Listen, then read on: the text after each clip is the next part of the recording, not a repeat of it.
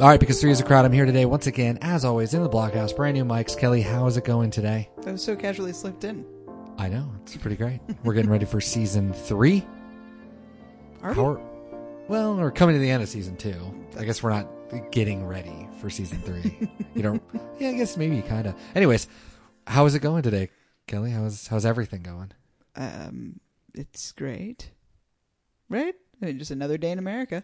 But we're not here today to talk about that, Kelly.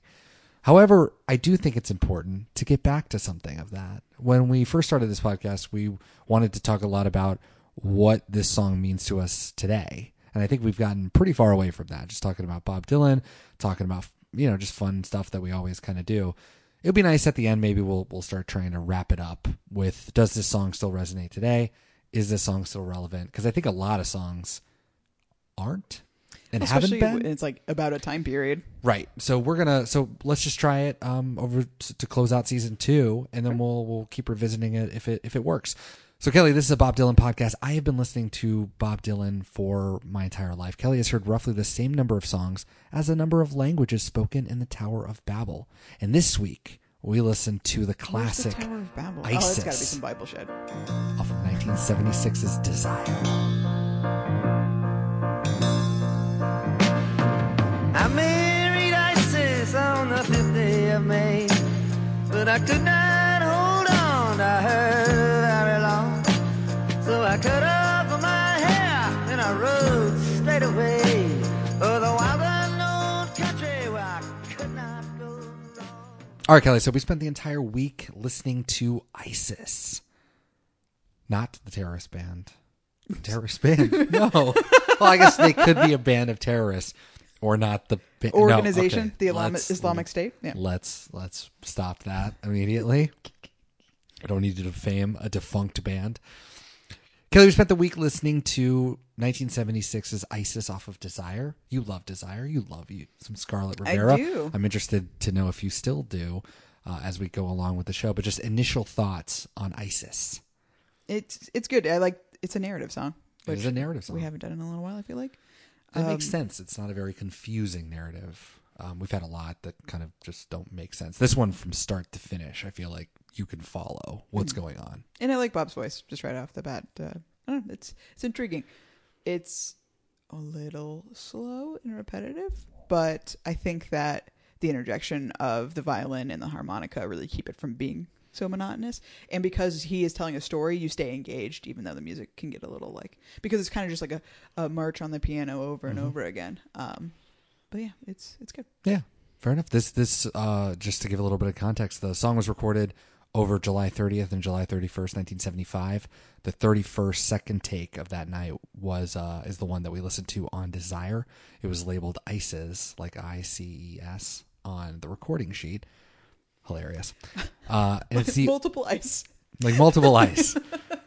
It's the only Desire song, Save Sarah, which we've already talked about, that did not get a big band cut. So it's very different than, Sarah did. Well, no, that's just him and a guitar. Yeah. So we've heard some of the songs from this, but most of Desire was from July 14th, the 28th, and the 29th, which was recorded with a full band. So this one never even got a rendition of it, which is kind of interesting. It might not have made it on the album for some of the others, but that's pretty unique about this. This was also co-written with Jacques Levy, who we've talked about before. He helped on Desire and helped with Sarah. So we talked about him when we did our Sarah episode, which should definitely go back and look at because that is a hilarious episode. In the Dylan magazine, the longest running Dylan magazine is known as Isis, and it publishes every quarter or every month. What's a Dylan magazine? What? Bro. What? Bro. Yeah. It's been going since 1985. There's a magazine about Bob Dylan that comes out every couple months. Yeah. And it has articles on Bob Dylan, songs, looking into stuff, yeah. And it's called Isis. It's called Isis. So it's important. Why don't we have that? Why don't you subscribe? It's expensive. Oh. But they're pretty. They're like full gloss cover color, and yeah, it's really cool. And it's also from the UK, so it's even more important or more expensive to import it in. So, well, anybody in the UK that wants to send us a copy of Isis, or hey, give us a couple dollars at patreon.com/SOTWpod, and that way we can buy Isis ourselves and tell you fun stuff. That's true. We can definitely do that. So listen to Kelly on this one. But Jacques Levy, who wrote, Jacques Levy, who was interviewed by Isis, said, quote, "This was almost a funeral dirge when we first worked on it. It was so slow and rather stately and sad, and it was slightly different at the time. We had a chorus at the end that was different from the final version." So there's a different version of Isis out there, probably never been recorded. He continued, "The only reason that Isis was chosen as a song for us to work on together is because that I was at my loft apartment and Bob didn't have his guitar, but I had a piano, and Isis was the one song that he had started to write on the piano. We were sitting at the piano together and we were writing these verses in an old Western ballad kind of style, you know, the kind of thing that he spent a couple of years doing with the band in Big Pink." He continued, "Well, it's a similar kind of thing, and just as the band wrote, 'Pulled into Nazareth,' you know, well, Isis has as much to do with Egypt as Fanny has to do with Nazareth." By the way, check out Band Month, currently going on right now. Dylan later said that, quote, "Isis was a story that meant something to Jacques. It just seemed to take on a life of its own."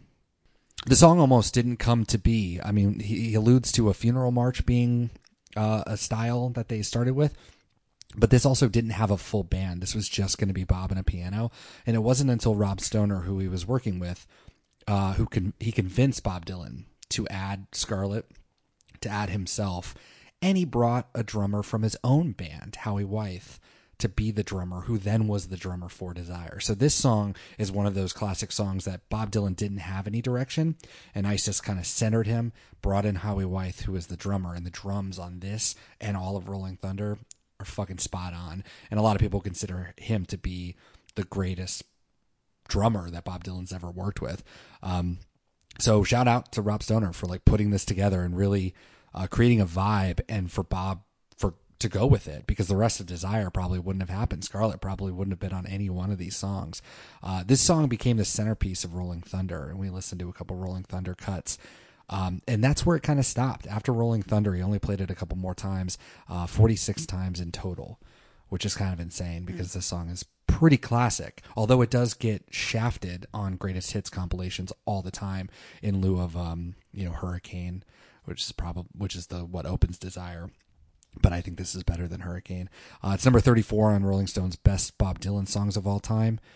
I did find it pretty unique that there was no guitar on the studio version, just bass and piano, and True. a little bit of harmonica, drums obviously, and Scarlett. So that was really striking immediately, especially when you contrast it with the other, like the live versions, and the guitars are so such a focal point. Which is what we're going to go to, yeah. And also want to shout out Sheena Scheidenberg, who plays the tambourine and the congas on the original version as well. So they're definitely experimenting with some stuff, and I think it's a slam dunk. So let's talk about the three versions we listened to. We listened to the ones that are available on Spotify just to make it easy.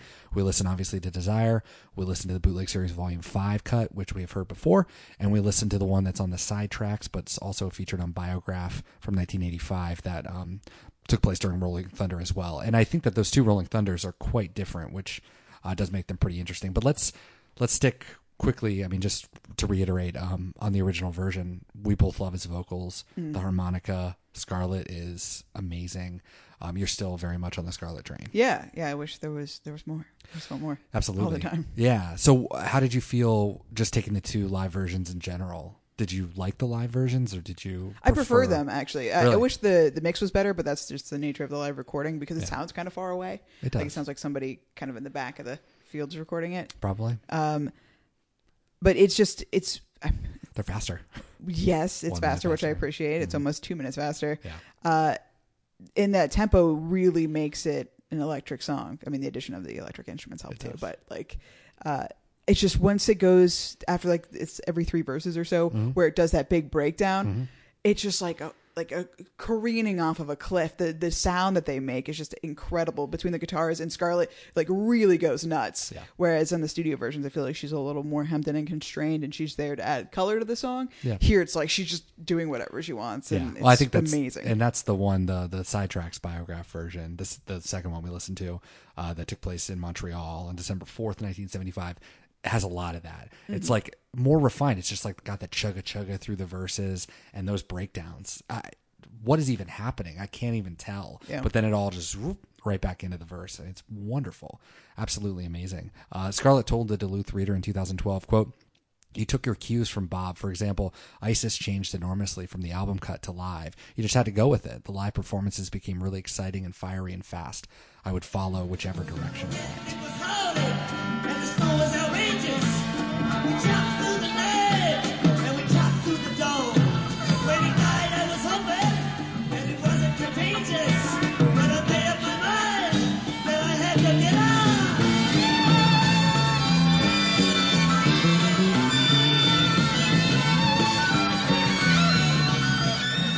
I like the first one. The First one, okay. That's on the Rolling Thunder Review bootleg. Mhm. I think it's the Montreal one, the Sidetracks one, The second one. is rushed in a bad way. Like, it feels like he doesn't want to do it almost. Not that his energy isn't there, but like he's, I don't know, He's like trying to get through it. Yeah, which I think is detrimental because it feels hurried where See, they I love don't it. have enough. Yeah, I don't know. I feel like 'cause- the energy, it's just, well, I think that the one on Rolling Thunder bootleg has the same energy. It just more, they give it a second to breathe. And I love on both versions that he just like screams, yeah! And I like the little backing vocals that Yeah. get thrown in the last verse Oh, yeah. on both of them is cool. And it's just really neat. I wish there was a better recording of the Rolling Thunder bootleg because that would be like the one for me. true. I like the studio version, it's fine, but there's just the energy and those guitars, that flanging wailing, just like amazing. Yeah. Well, I love how they sort of like on the bootleg series volume 1 or the bootleg series 1, like I was thinking about turquoise, I was thinking about gold. It's got that reverb on I it. was thinking about diamonds and the world's biggest necklace as we rode through the canyons, through the devilish cold. I was thinking about Isis as she thought I was so reckless. She told me, though, that one day we would meet up again and things would be different the next time we read. I can only just hang on and be her friend. I still can't remember all the best things she said. The Sidetracks version of Montreal, whenever we chop through the night and we chop through the dawn, and the guitar, wow, basically like imitating chopping down wood. It's fucking amazing. And throughout both of those, I just noticed Rob Stoner in the bass. Like if you really listen to it. On the second one, the Ooh, Montreal one, the bass is really just highlighted, which I going like nuts. a lot. Yeah. Yeah.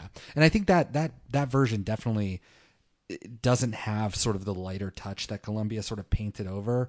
I think because it was earlier, because 2002 is when the Bootleg Series Volume 5 came out, but Biograph came out in 1985, and I think that track to me is a little more rough and a little more bootleg feel, and that's why I think I like it better, because it sounds a little grittier than sort of the cleaned up version there. Because you can go back and listen to that. I have that show, and it doesn't sound as good as that because Columbia went through and remixed and mastered the whole thing. So Well, we can agree either way that subbing out the tambourine for electric guitars was really the way to go. it's a great thing. And I'm glad you brought up the whole ending to it, when he screams yes. And I think that there's a lot of, if this song is about Sarah, then it makes It's a a lot song of about marriage.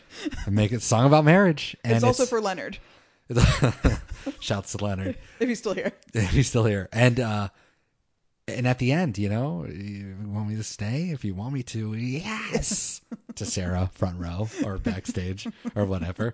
And Joan Baez is like, oh, I wish this song was about me. And it's not.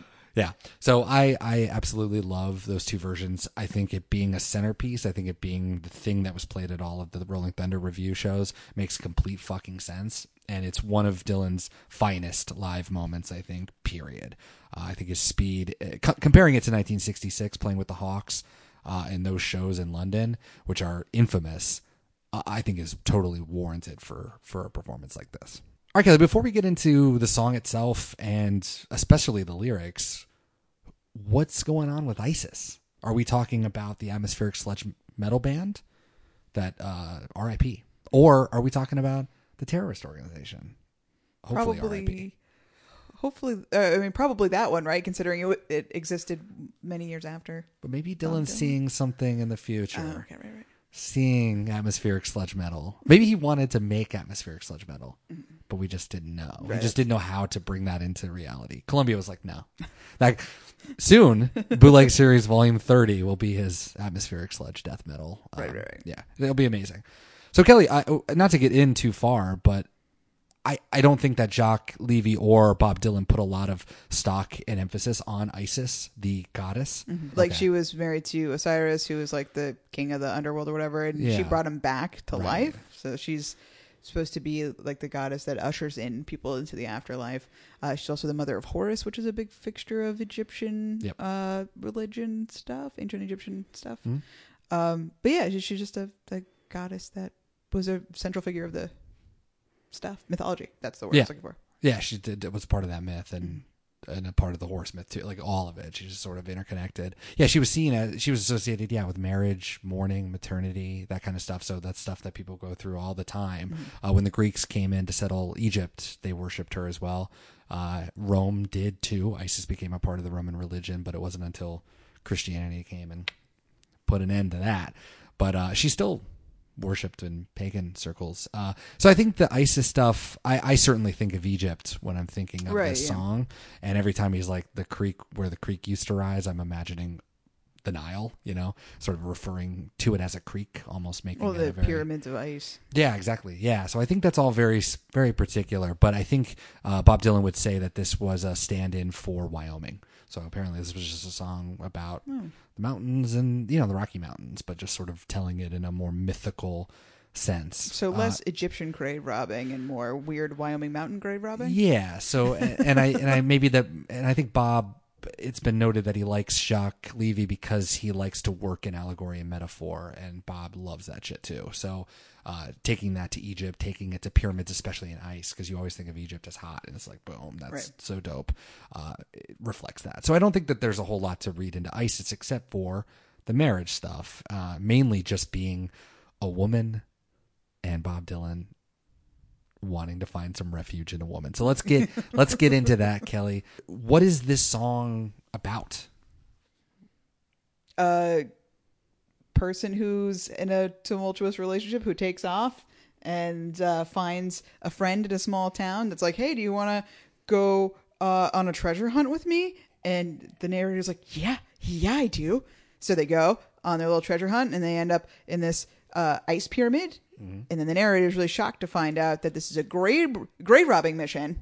Yes. Not just a simple treasure hut with turquoise and diamond necklaces. Right.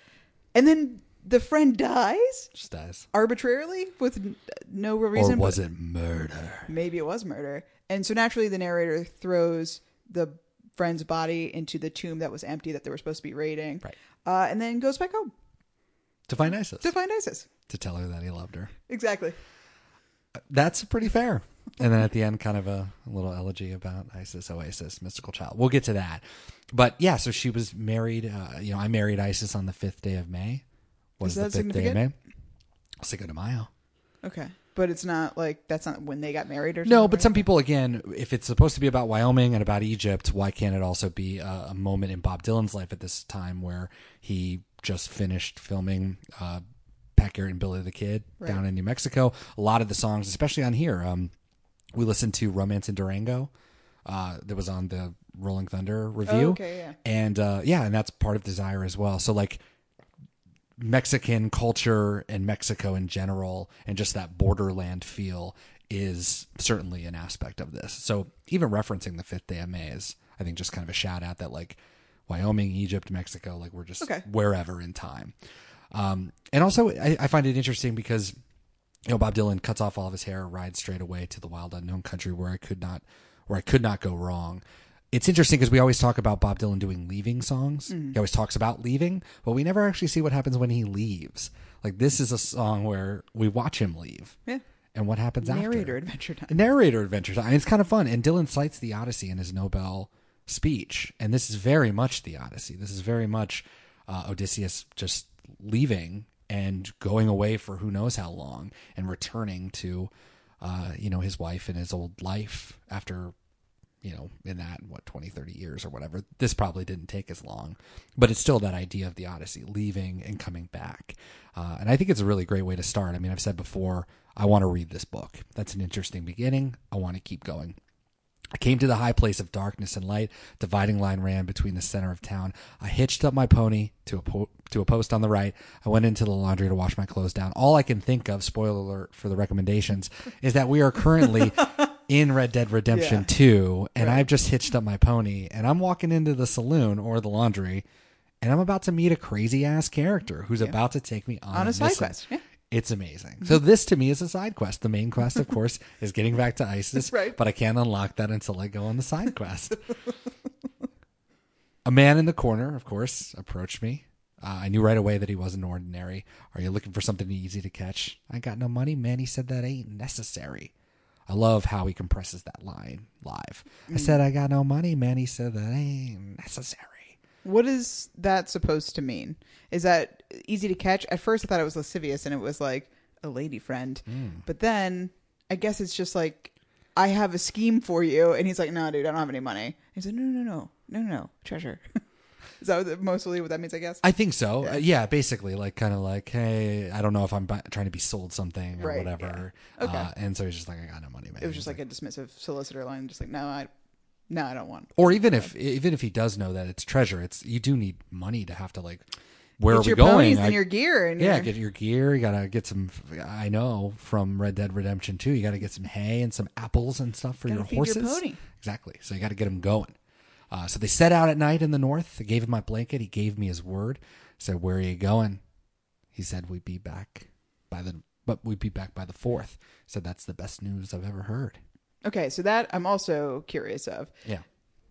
The 4th and the 5th. Okay, so I mean, mentioning that you married Isis on the 5th day of May does not necessarily mean that this is taking place on that day, right? Because that Sure. would be an incredibly short marriage, but it's not unfathomable. It's like, we got married and then I took off immediately. Or yeah, well, I think that they imply re-wed. You know, when we meet up again the next time we re-wed. So it's like they were married, something went wrong. If we're thinking about this in like Egypt, there's probably no divorces or anything like that. But he sort of left.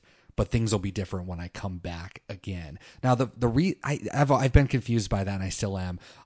He said that we'll be back by the 4th. That implies that he already wanted to go back to ISIS on the 5th. Right, that's what I'm trying to say. For the anniversary, which doesn't Yeah. make any sense because it's really his death and like realizing like the loneliness of this man that makes him want to go back to ISIS. So that is kind of strange. Yeah, And I don't really understand. Well, that's okay. We'll keep going because like that leads into another question of mine. Okay, perfect. And then that's where we get to our great bridge in the live versions. I was thinking about turquoise, thinking about gold. I love that he's just thinking about ISIS. So again, that's where he starts thinking about it. Like hearing about the 4th or whatever. Perhaps maybe it's a trigger. I don't know. Like I guess I'm trying to like make the 4th work, but I don't think it really does. I think that line doesn't make any sense. Okay, so the turquoise and gold thing, that's where I was curious because the 4th leading into that, was he thinking about her the whole time? Like he left, like, I'm going to go do something great for her, or was this completely independent? Like, I'm going to go do whatever I want because that's what I do. Yeah. Now I'm going to go on a side quest because why not? Why not? And then was he like, oh shit, I'm going to be so rich. I'm going to get all these necklaces and stuff. Or is he thinking, great, I have an opportunity to get gifts for ISIS? I just don't know the motivations. Yeah. I also see it as, especially by the way that they talk to each other at the end, that there is a deep connection between the two, even without a romantic, like without even being in love or being in a relationship of any kind. I feel like there's still an affinity for ISIS. And you might not be wrong. Like whenever he sees himself come into success, he automatically, and probably will for the rest of his life, think about ISIS, even if he's not with her, because it's just part of his DNA in a way. So I think that there is something to that. Like, oh my God, I'm starting to think of riches. I'm starting to think of diamonds and the world's biggest necklace. I can't square that to the 4th as to, did he start thinking about her after that? But he's so excited. Like, this He's is the so best excited. news I've ever heard. Oh yeah. It feels like, I don't know, it feels like it has to mean something, but it doesn't have to. I know, mean right? anything. Yeah. And then it's still thinking about ISIS, how she told me we would meet up again and things would be different the next time we wed. If I can only hang on and just be her friend, I still can't remember the best thing she said. This is so Dylan and Sarah. I mean, come on. I mean, just go back to our Sarah episode. But like Bob, Sarah saying, if you can only hang on, we can be friends. We can start to rebuild a relationship. And then Bob saying, I still can't remember all the best things she said. I was never listening to begin with. Dang. Sarah. Does this make it better? Sarah! Yeah, so it's kind of weird. It's still a very taking Sarah out of the equation. I think it's very nice. It's like you're starting to think of it again, But we'll get to that at the end. So they came to the pyramids, Kelly, all embedded in ice. He said, there's a body I'm trying to find. If we can carry it out, it'll be a good price. 'Twas then that I knew what he had on his mind. The wind was a-howling, and the snow was outrageous. We chopped through the night. It's so good. Chopped through the dawn. And when he died, I was hoping it wasn't contagious. But I made up my mind and I had to go on. So I'm thinking that our little faithful leader guy, rando stranger, was sick and probably knew he was going to die anyway. So he's like, fuck it, let's go on a treasure hunt because I have literally nothing to lose. I think he might be the most interesting character in this. Because why? Why does he do that? And why does he take somebody else with him? Yeah. That's a good question. Doing it yourself, fuck yeah. I mean, go You're for gonna it. die anyway. But you got to think maybe he didn't though. I mean, I guess there was nothing in the grave, but he either must have known that, or maybe he's already been there before, or he thought there was. But if he thought there was, then he wouldn't want to die. He'd want to have it. Well, I think that once Bob, like, it clicks in the narrator's head, like, I knew what was going. I think our side quest giver didn't know. He just had heard from a person who heard from a person that there might be a body buried with riches somewhere up in the mountains. So he's like, might as well go because I've got nothing else going on. Right. But when he sells it to the narrator, he's like, no, there's definitely stuff in there. Don't worry about it. So we're thinking he just gets sick then. He just dies. It just and happens. he's just hoping it, like, I don't want to die too. So they broke into the tomb, but the casket was empty. No jewels, no nothing. I felt I'd been had. When I saw that my partner was just being friendly, when I took up his offer, I must have been mad. Yeah, and that lends to a little bit of wishful thinking on the narrator's part. Like, they probably were just drunk and hanging out and it was like, dude, there's totally gold in the mountains. And then there's like, oh yeah, let's go. Let's go. Nothing can go wrong. Let's set out right now. Yeah. So we'll be like 3 miles out when we sober up and we'll have to keep going. Yeah, I see it as like a moment of reflection, like the lengths for the side quest giver, his official name, of course. Right. I just see it as the lengths that people go for companionship. Like, I think that he wanted to do this, but he is a classic, you know, what's all the bills from Country 49 or Days of 49. I mean, that's part of the extended universe. I mean, imagine all the bills. This is Lonely Bill. This is Lonely Bill. And I think that this is like, when I saw that my partner was just being friendly, I just see it as like, we were sitting down drinking and he just somehow bonded with me. And there was something in both of us, a loneliness, a sadness that we both connected to. And then he hatched a scheme. And of course, I'm the type of person that wants to go on the scheme. And I think once he dies, he realizes like, oh, there's more to it than that. And that he starts thinking more about Isis, like, oh shit, either I left her in a bad way or I really miss her right now. Or he's fundamentally like sort of changed and he wants to go back and be with her again. So I think that's what I see in that. Yeah, it could also be that Lonely Bill made up the whole thing intentionally to keep talking. Like, I just want a friend, and I started saying some whack shit, and you got really invested, and I thought we could hang out some more. I didn't think we'd get this far. I know. That's kind of what I see. And it's kind of very sad. Yeah. And in the end, he picks up his body, drags him inside, threw him down in the hole, put back in the cover. Unceremonious end for Lonely Bill, side quest Bill. Don't worry about it. I was dreaming about bills. Put that on a tombstone. I said a quick prayer and I felt satisfied. That's all it took. And then I rode back to find Isis to tell her I love her. She was there in the meadow where the creek used to rise, blinded by sleep and in need of a bed. I don't know. She's tired? She's tired? Guess. Maybe Sarah got a bunch of kids. No husband around to fucking take care of the kid. Looking at you, Bob. I came in from the east with the sun in my eyes. I cursed her one time and I rode on ahead. I love it. What is that supposed to be like? Oh, God damn it, she's out in the meadow again. And then he ran. No, I just see it as like, damn, she's fine. Oh. This sucks. My heart is like bursting even more than it was. I thought I could ride by, you know, like just satisfy, like, oh, she's alive. Really she's fine. Yeah, she's fine. Everything's cool, but I don't feel the same way. And God damn it. I definitely do. I really love the meadow where the creek used to rise. I see it as a very personal detail. It's a very nice little touch. Like, even if it's like a metaphor for the wide rivers that like all of humanity are on or whatever, it's like, it's nice just to have this little creek that we don't know where that is, but certainly he does. And he went right back to it and Isis is there. It's very lovely. And then we get to probably my favorite part of the song, which is when she says, where you been? She said, where you been? I said, no place special. She said, you look different. I said, well, I guess. She said, you've been gone. I said, that's only natural. She said, you gonna stay? I said, if you want me to. Yeah! You look different. I said, well, yeah, I guess. He cut his hair off. He knows he looked different. True. And in the official lyrics on BobDylan.com, Not to Be Trusted, it said, I said, well, not quite. That's the official lyrics. Well, not quite. But he says, well, I guess. Okay. Again, BobDylan.com, not your source. SOTW pod for all your Bob Dylan needs. She said, you've been gone. He said, that's only natural. She said, you gonna stay? And then the Bob Dylan lyrics say, yeah, I just might. But all of the versions are, if you want me to, yes. And then a great harmonica solo, pretty much universally, and another great moment for the band live to go crazy. Right.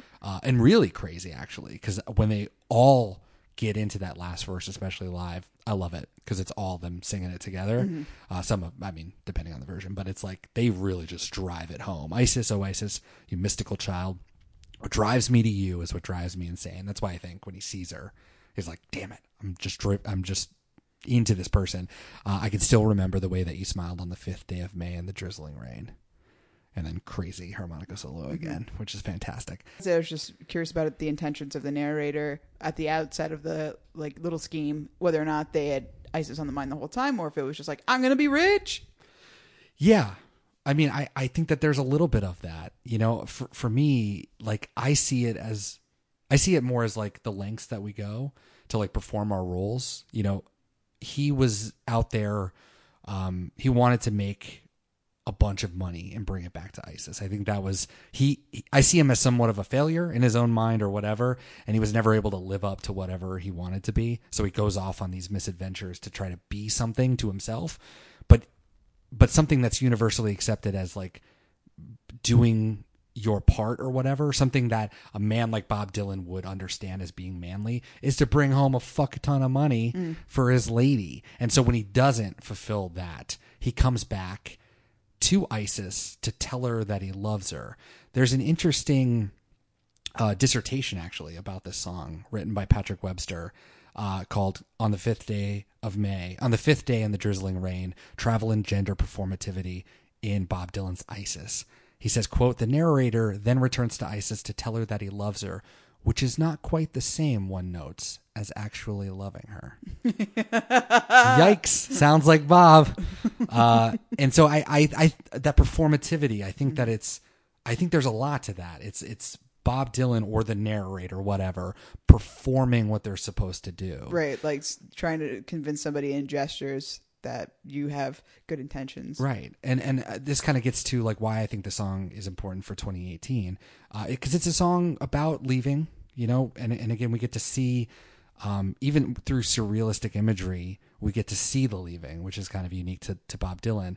And we don't really know when it's taking place. It's like a different place. It's a different when. It could just be in the mind, you know, just like where we go emotionally. Sometimes we just leave and we go off to try to find the treasures in our head, but find that they're just empty. And maybe we come back to reality and we're like, well, maybe I am happy or not happy with what my life is. But I also see it as like a song of forgiveness, but I don't see it as forgiveness from Isis, who is a very minor character in this and says 4 lines, and that's all we get to know about her. But I think it's a sense of forgiveness for the main character, the narrator. Whatever happened before, he has forgiven, hopefully, himself. Although, again, the performing, he might not actually forgive himself or actually love Isis. He's just performing the love. So I think the end is really important because she just asks, are you going to stay? She never says, I want you to stay. Right, yeah. But him wanting to is almost the answer. Because when he replies, if you want me to, yes, you have my answer. I have performed my answer to you. Right. So when I just stay, you did not say don't stay. So you are sort of saying stay. At least even the way that, your mind goes. He's not even putting the wants, his actual wants on it. He's not saying, yes, I want to stay. Can I please stay? Mm-hmm. He's saying, do you want me to? Which is still like an out. Like, because if you want me to, yes. Then yes. But otherwise, I'm probably going to leave again. Yeah. No big deal. Yeah. Bye. And once I feel like you don't want me to stay again, I will leave again. Yes. Yeah, I think that's kind of a darker take, and I think that's the right take, honestly. So would you listen to this song in 2018? Does this song resonate? I mean, we kind of talked on some of those themes, which are pretty universal, but I mean, Yeah, I mean, it definitely, like I said, if there was a better recording of that Rolling Thunder bootleg one, I think that I would listen to that song for fun. Yeah. But it's good. I mean, it's definitely one of the better songs we've listened to, for sure. I think it has a modern sound, though. I think that like the piano, even the violin stuff is kind of out of place, but like I could see a band today sort of playing that, sort of just an easy little piano riff and like, you know, singing a narrative song. Like, I don't know. It still sounds very modern, unlike some other songs we've had this year that kind of like are only from the mind of Bob Dylan, and sometimes in a good way and sometimes in a very, very bad way. But this song to me sounds, I mean, I could see another band doing something like this. I guess I only can't imagine it because this would be kind of like a pop country song, and I don't listen to country. Like, and I know you listen to a lot of things that I can't remember the name of. That one guy that you were listening to, that's not Sturgill Simpson, but the other one who has a band. Jason Isbell. Yeah, that guy. Yeah. Gotcha. Which is not my scene, but I could see them doing a song like this. Yeah. Yeah, totally. Yeah, there's still narrative songwriters for sure out there doing stuff. And that, I think it's also a very simple song with concise statements that tells a story that's not convoluted. Yeah. And I think that is nice. That is nice. And I think a lot of songs really go into the overwriting realm. We're currently in the band month, and if you want to see overwriting and songs that are great get turned into some, you know, dribble, go listen to the band month, because some of those songs are great and they just stop. They just stop doing the story to tell a message. And this one never really does that, to its credit. So you can see this as a nice ending of love triumphing or the self-delusion in the face of loneliness. Welcome to 1970, 2018. 1970, 2018. All right, Kelly, we were also people in the world who had a playlist. Yes, that I want to talk about. This is probably one of the most epic playlists we've ever done. Agreed. I'm shocked that we have any welcome backs on this one. We have two, the only two that I know of. The rest of them are brand new and will never be seen again. Correct. I mean, you can almost bet your bottom dollar that you will never see those again. I don't know, maybe. Ooh, that is a threat coming from Kelly. Well, let's just run through it. Welcome back, LA Salami and Dr. Dog. I think those are the only two we've ever had. Welcome to the playlist, of course, the inimitable Isis. The Yeah. It's crazy we haven't even touched on really? that. Not a single one? I don't think so, not yet. Alaska E. Dinarama. I'm going to probably butcher some of these. Yeah. Xandria, Linda Vogel, Alex North, Lukid, Yarlin Akil, Lalik, Que Pasa USA, The Natives, Malik Dion, Shannon Whitworth, and Danadito You're doing great. Lacerda. Danadito Lacerda. Nice. Did you forget one? Did I? Yeah. Il piacere de esquerda. Oh, definitely wasn't going to try that. Yeah. Yeah, I just left it off. So What is that one? I don't even. Was that the best one? No. Okay. I want to talk about our playlist a little bit. I know we don't really go into it anymore, but that's all I really did this week other than watch a show that ended up being really disappointing, The Haunting of Hill House. It had two amazing episodes, episode 8 and 9, and they completely undid everything that was cool about the entire show in the last episode. This has been a roller coaster that I just ended with you as well. It was amazing. Because it was okay, and then it got great, and then it was awful. So watch at your own peril, The Haunting of Hill House. Sio Lena is an atmospheric, like dreamy person that I found out about. She has really beautiful vocal music. You listen to that if you want to. People Under the Stairs, fantastic hip hop group. But their lyrics are problematic sometimes. Anyway, our playlist. So we have a lot of international bands this time. A lot of non-English speaking people, which is great. I want to say Holland Akil, or maybe it's Harlan Akil. Anyway, he's a Brazilian producer who was on there. He's singing in Portuguese on it. Maybe that song was good. I don't know. I like the beat. It's definitely a contemporary hip hop R&B beat. It's fun. And that's fresh out of 2018. Whoa. And then Il Piacere di Escluderte. Yeah, nice. Good. Which literally translates to the pleasure of excluding you. Don't know if that's what they intended. Fun. Because I don't speak Italian, but Google, every time you put their name in there, that's the pleasure of excluding you is what comes up in English. Hopefully not some fashy Italian band. That is my thing. I was like, it's okay. It's cute. It's like a really bad version of At the Drive-In.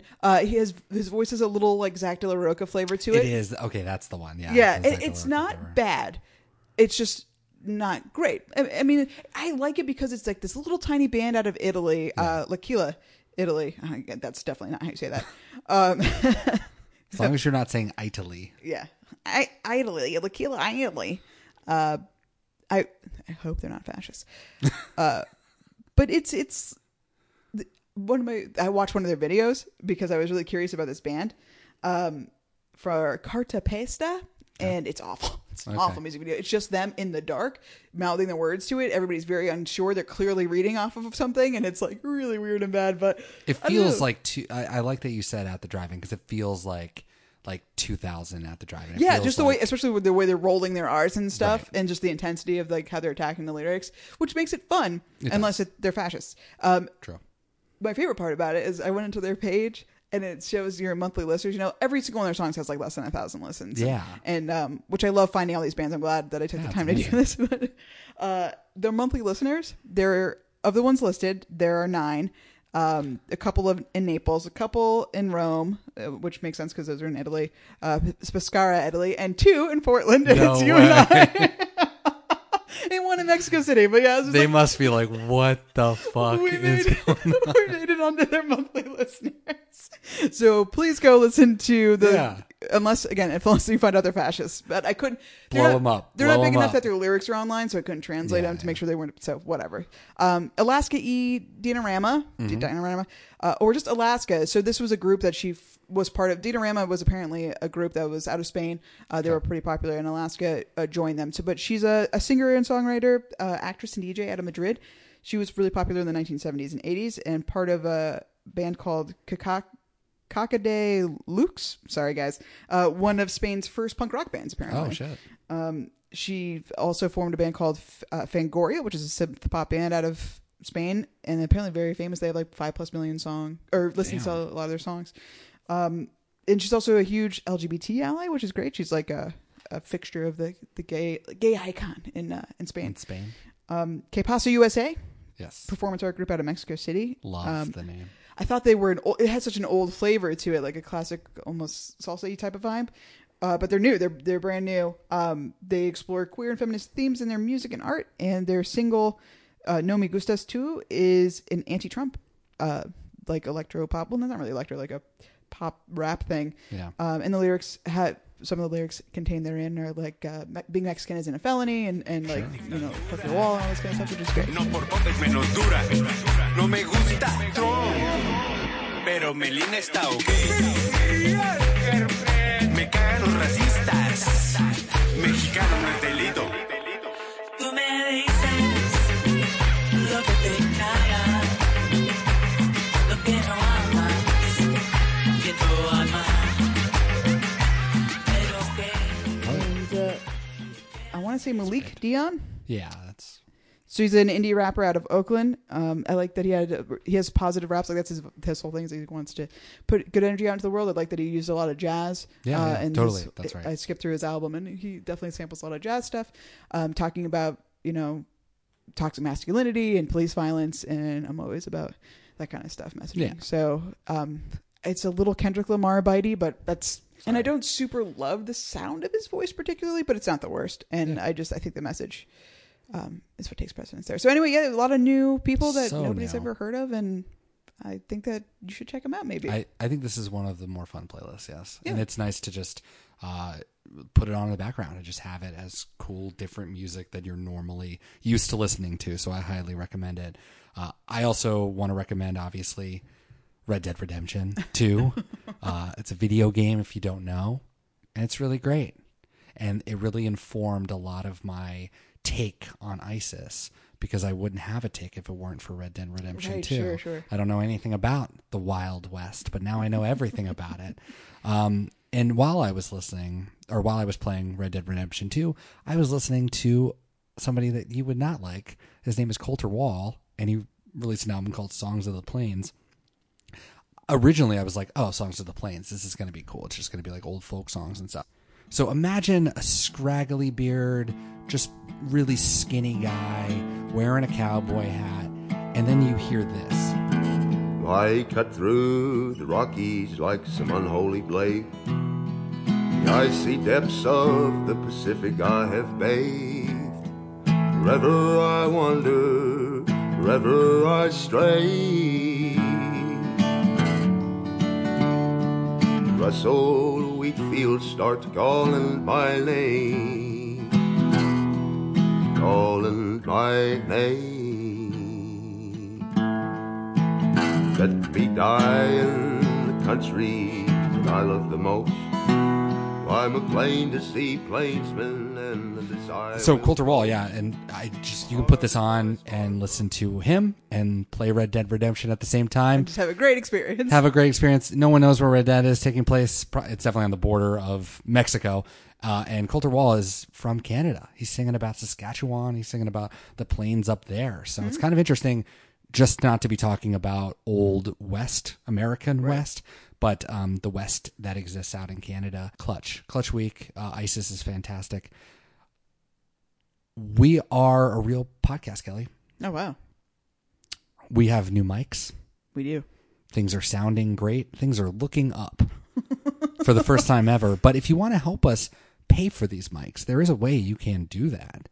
You can send us some money at patreon.com/SOTWpod. We will split half of it for an ISIS subscription and half of it for our mics. And our hosting. Deal. And our hosting. There you go. Yeah. So there you go. We'll try. We'll cut it up in threes. 33 cents per dollar. So let's get some dollars flowing, guys. Yeah. And if you are mad at BobDylan.com for getting the lyrics to ISIS wrong, come check out our website, SOTWpod.com, for all of your Bob Dylan needs. And you can also follow us on Twitter, SoundCloud, Facebook, Instagram, all the places. You can listen to what we're listening to. You can see us online. And we are just hanging out, just like you, trying to make it in this hellhole of a world. Kelly. Oh, my God. We are 4 episodes to the end of season 2. We have 438 songs left. This is the time of the episode where we go ahead and pick next week's episode. I can't believe we have so many songs left. Where we pick next week's song. We do have 438 songs. It's a lot. It's so many.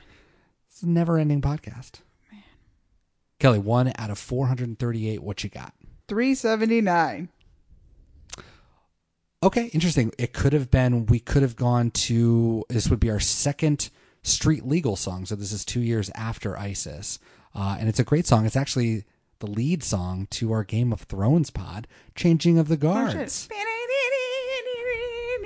Hell yeah. See, it's unforgettable, almost as unforgettable as Game of Thrones. Oh, Jesus. Anyways, we're not going to go there now. Changing of the Guards is not what we're listening to. Kelly, the correct answer is 144. And we are going to street legal anyway. So this is another street legal song. It's called Senor, Tales of Yankee Power. Senor. Well, so we're going to stick with the Red Dead Redemption 2 and Coulter Wall vibe. Sweet. And we will see you next week for Senor.